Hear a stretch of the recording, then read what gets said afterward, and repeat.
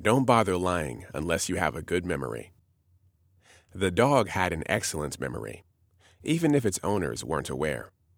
He was going to get the squirrel, and they were going to forgive him by the end of the week. Just like the time he'd pissed on their iPhone after they'd spent a Sunday afternoon watching cat videos, ignoring his requests for a walk. "What a bad, bad dog," the woman had said. But by the end of the night, he was back beside her on the couch, watching Scandal. The squirrel was on the fence, waiting for the geriatric neighbor to stumble out and feed it unshelled peanuts. The dog ran to the patio door and pawed at the glass. His owners did nothing.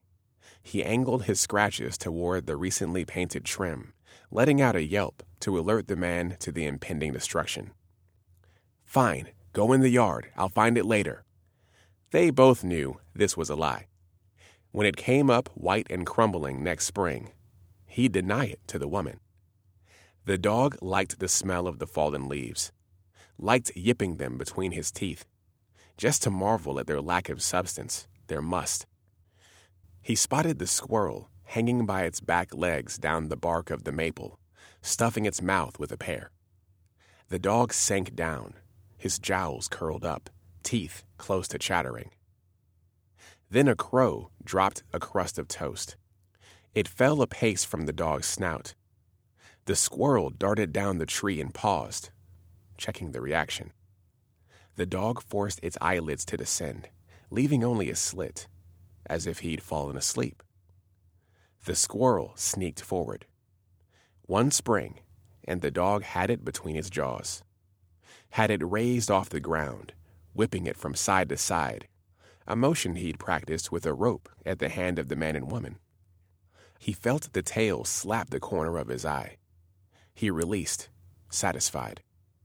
The thing didn't scurry off. It lay there, punctured. Its liquid had sprayed the dog's face in places he couldn't lick clean. When the man opened the patio door, the dog should have bounded back. Instead, he stayed frozen.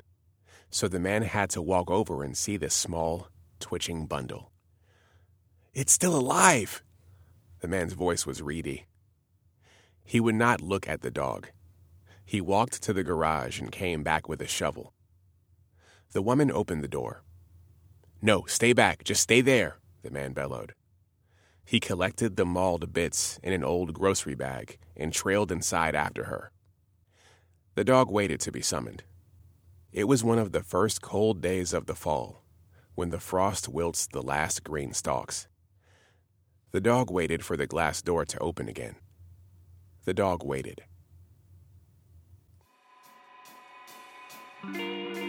This episode of The Oddments Tray was written by Claire Tayson and read by Chiokia Jansen. Visit us online at oddmentstray.com to read the episode show notes or to submit your own stories up to 400 words long. You can subscribe to us on iTunes or wherever you get your podcasts.